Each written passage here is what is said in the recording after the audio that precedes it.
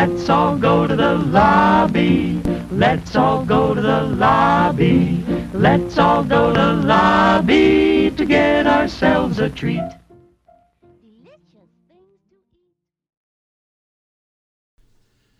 Ladies and gentlemen, welcome to the Film Find 5. I'm Adam Porcher, where we take 5 minutes to talk about film. Today, I'm going to talk a little bit about, let's start here.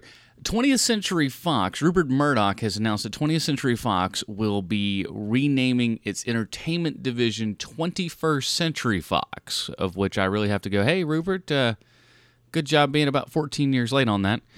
I don't know. I wonder what it really means for the company. I don't know if it's still a lot of things are unclear, and it's being changed for certain legal reasons. I haven't delved enough into it to really figure out all that, and I don't know that I necessarily care to either. But many people are questioning is like the classic 20th Century Fox logo being updated to say 21st Century Fox. And first of all, I think it would look weird. You got the little odd 1 there instead of the classic 0. And that actual 20th Century Fox logo hasn't been updated that many times. It's under a dozen total.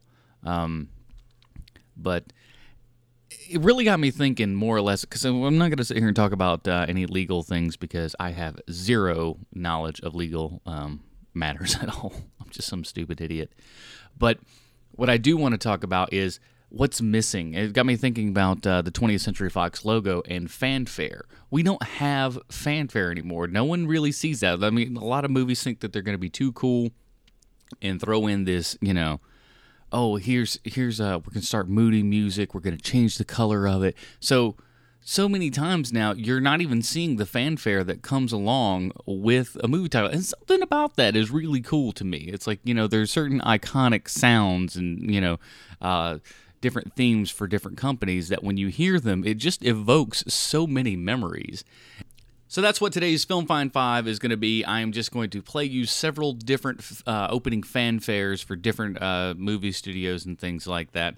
See how many you can guess, and I don't know, it's just something fun to do.